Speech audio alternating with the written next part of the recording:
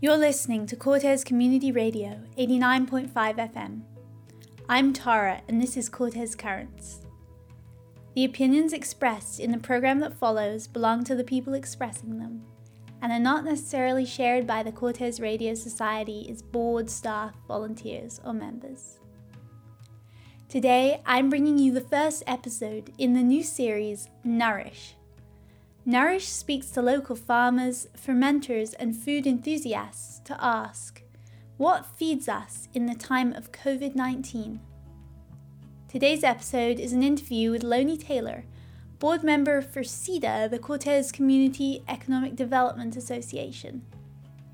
Last month, CCEDA conducted a survey to find out how islanders want to increase our food security. Loni shares some of the findings.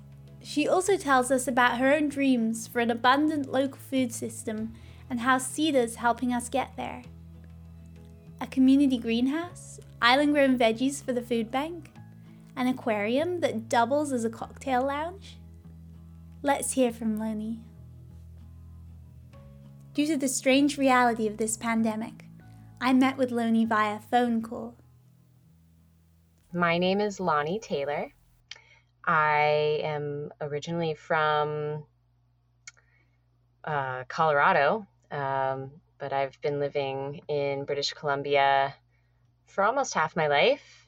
I've been on Cortes for 3 years, and I joined the CCEDA board in the fall. You might know Loni as an artist from her shows at the Schoolhouse Gallery. Or you might have seen her at Love Fest, adorned with flower garlands, and simultaneously selling tickets, moving crates, serving heaping platefuls of food. Perhaps you've taken one of Loni's dance classes. Any type of arts and culture event I've tried to get involved with on Cortes. However you know Loni, you'll probably agree with me that she loves community projects, and she's got a special gift for making a dream into reality. So when I heard that her latest project is growing a vibrant food system, I wanted to know what her vision is and how she's working to make it happen. So I start by asking Loni, what does food security mean to you? To me, food security is about being able to relieve the individual and the community from stress and anxiety around how they're going to feed themselves and their family. Removing that stress and that reality, and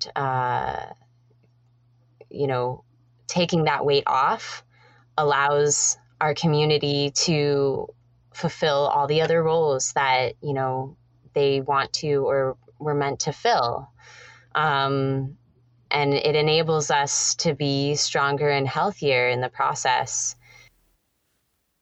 So how can local food systems, food grown and prepared on the island, help our community have better food security, particularly in this time of COVID-19? Well, food is everything, and it's quite obvious historically, and very much so on Cortes, that you can't do it alone. And there's no way to grow all the food that we're accustomed to eating in our diet all by ourselves.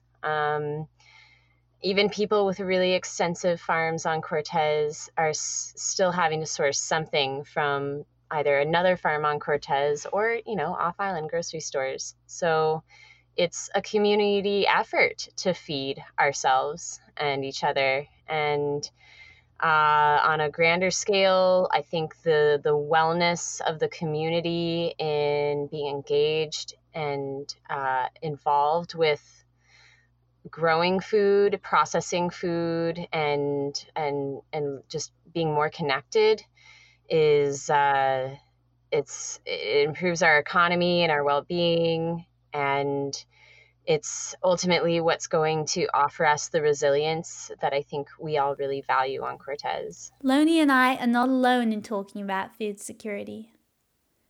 Maybe resilience has been valued for a long time on Cortes. But COVID-19's pushed the world to realize that our industrial food system is not exactly resilient. Grocery store shelves are bare. Canada's closed its borders to non-residents, so the normal influx of migrant workers who work on farms are delayed. Seeds have to be put in the soil. They can't wait, but Canada's food production is on hold. I speak to friends in Vancouver who are growing carrots in window boxes and potatoes on balconies. My aunt in London says she can't even get seeds.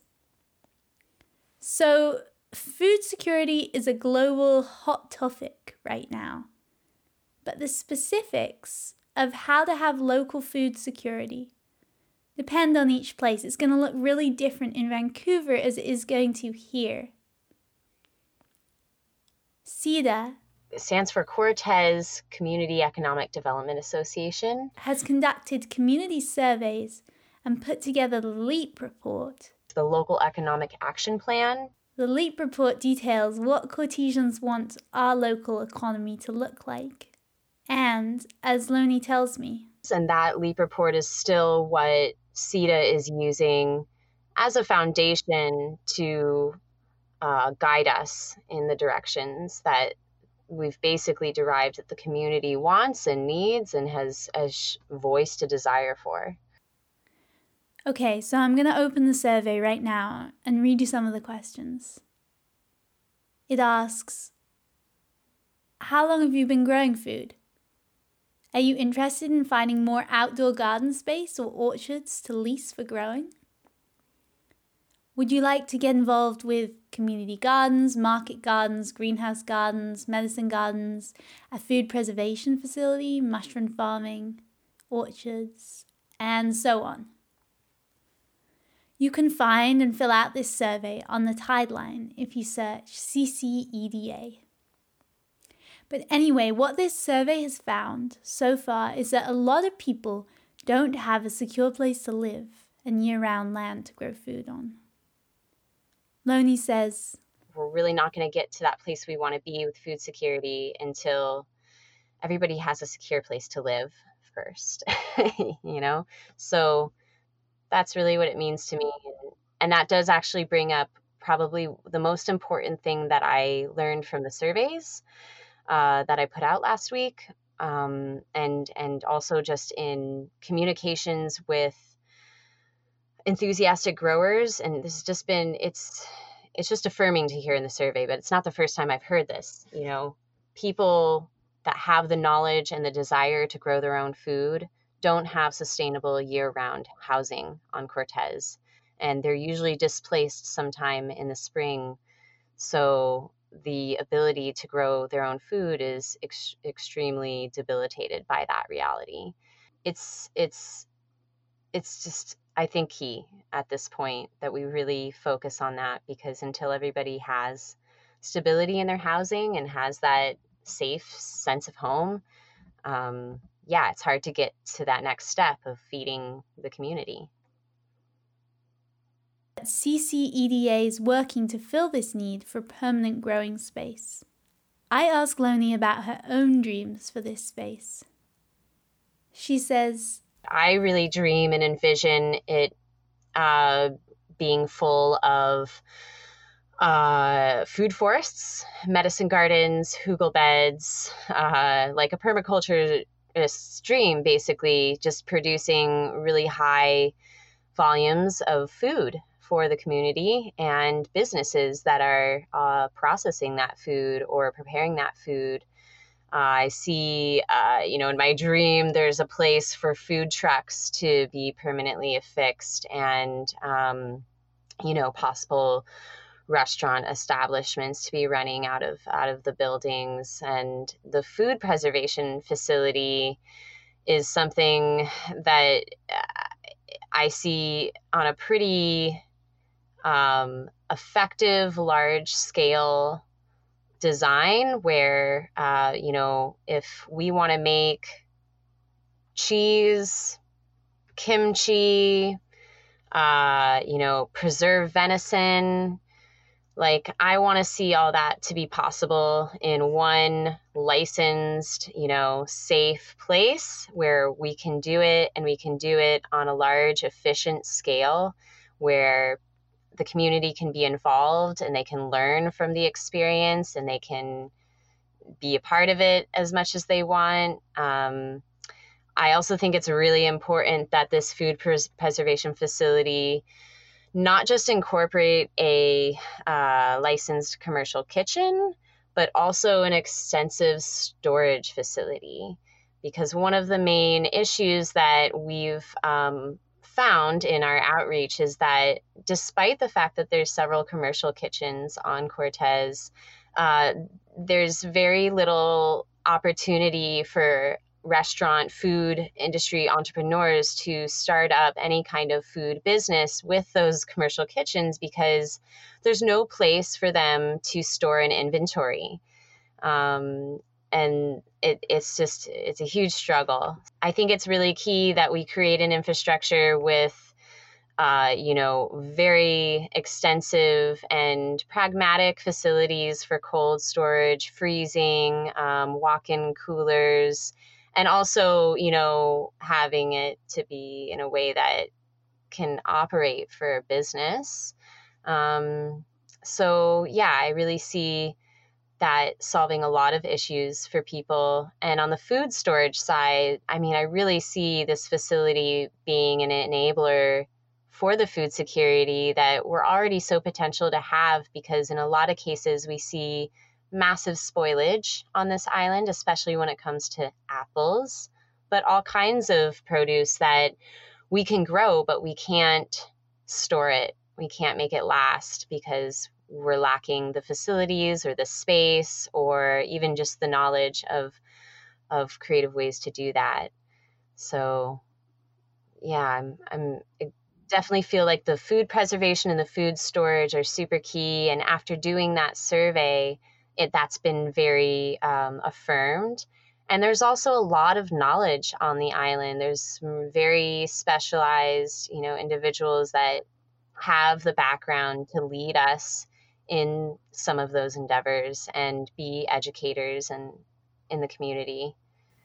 But we're in this really unusual time right now where we're actually discouraging visitors to come to the island, discouraging people who might support local food truck ventures. And islanders are more and more in need of immediate help. Loni says, understanding the needs of our community as a whole and how to reach those most vulnerable in dealing with food security right now, especially with the pandemic.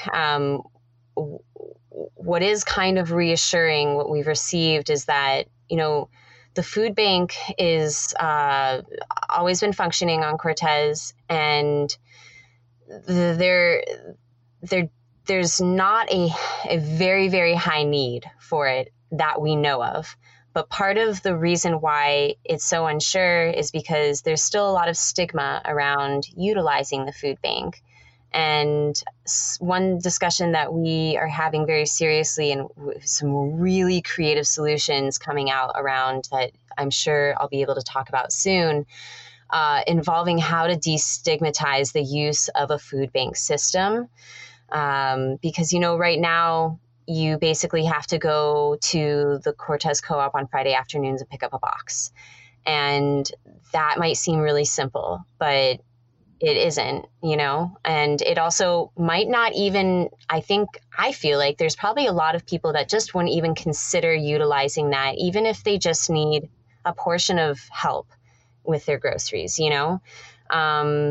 So we're working on methods to destigmatize the use of the food bank, especially because a lot of the initiatives that we're about to begin could be boosting the abilities of the food bank in a big way, because we're going to basically run into a lot of food and hopefully a lot of surplus food. And we want to be able to give fresh produce, especially, as an option to food bank receivers. And I'm confident that we're actually going to see, revenue coming in from some of these initiatives that, with the sole, intention of feeding back into the food security system. So, yeah, I see a lot of potential to bulk up the food bank's abilities and, their bank, and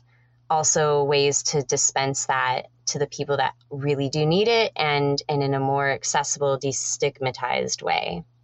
Loni also says the CCEDA is dedicated to working with Klahus. We want to be able to bring a very large portion of our funding to go back to the Klahus First Nations as a part of reconciliation.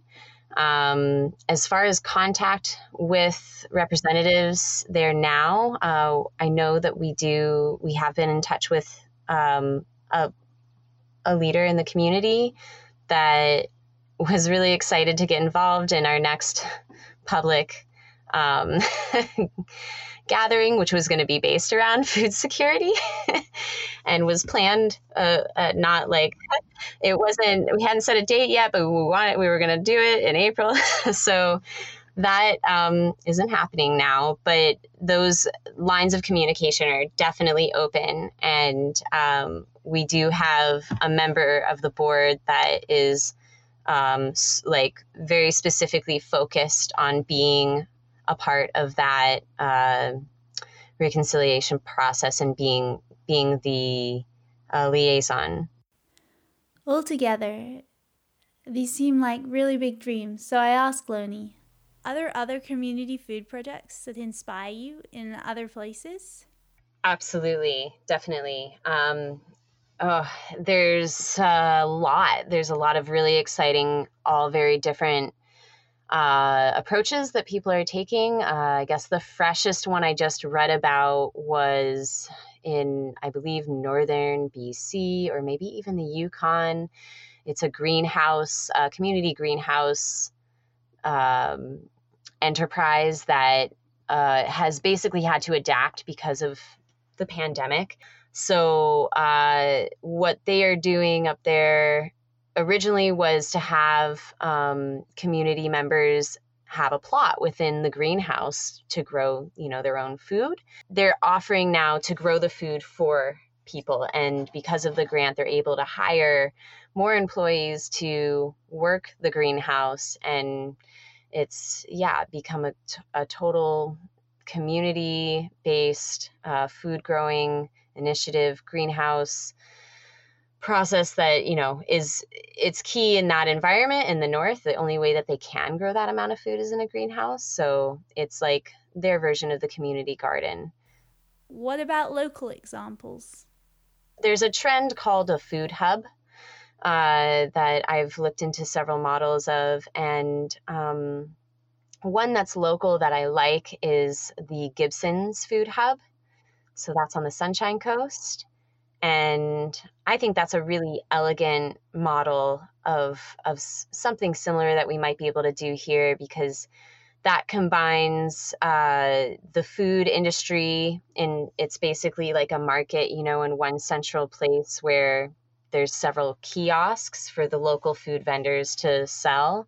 So it's kind of like a full-time farmers market looking situation, but it also focuses on the fish industry and prepared food and things like that. But then the same building also offers administrative office space. It has an event space that's absolutely gorgeous, as well as a research aquarium that doubles as a rental space for like cocktail hour. They've taken a really creative approach to it, and I like to use the word elegant because, it's beautiful, and it becomes an attraction for both the local economy and the tourist economy. And I think it gives people a place to go that they're really proud of, and a place to go, period, a place of congregation. I'm excited to see how Loni's dreams turn out. And I know, one way or another, they'll be beautiful and they'll be really abundant.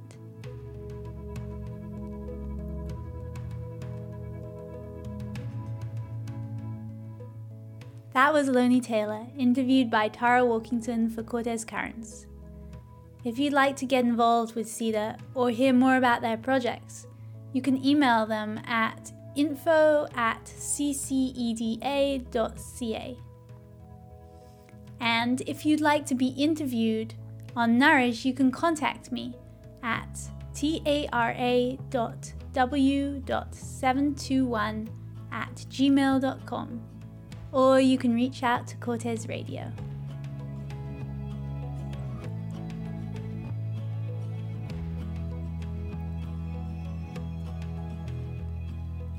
This program was funded by a grant from the Community Radio Fund of Canada and the Government of Canada's Local Journalism Initiative. It was produced by Cortes Currents and first aired on Cortes Radio. I'd like to thank Loni Taylor and Roy Hills for their support with this episode.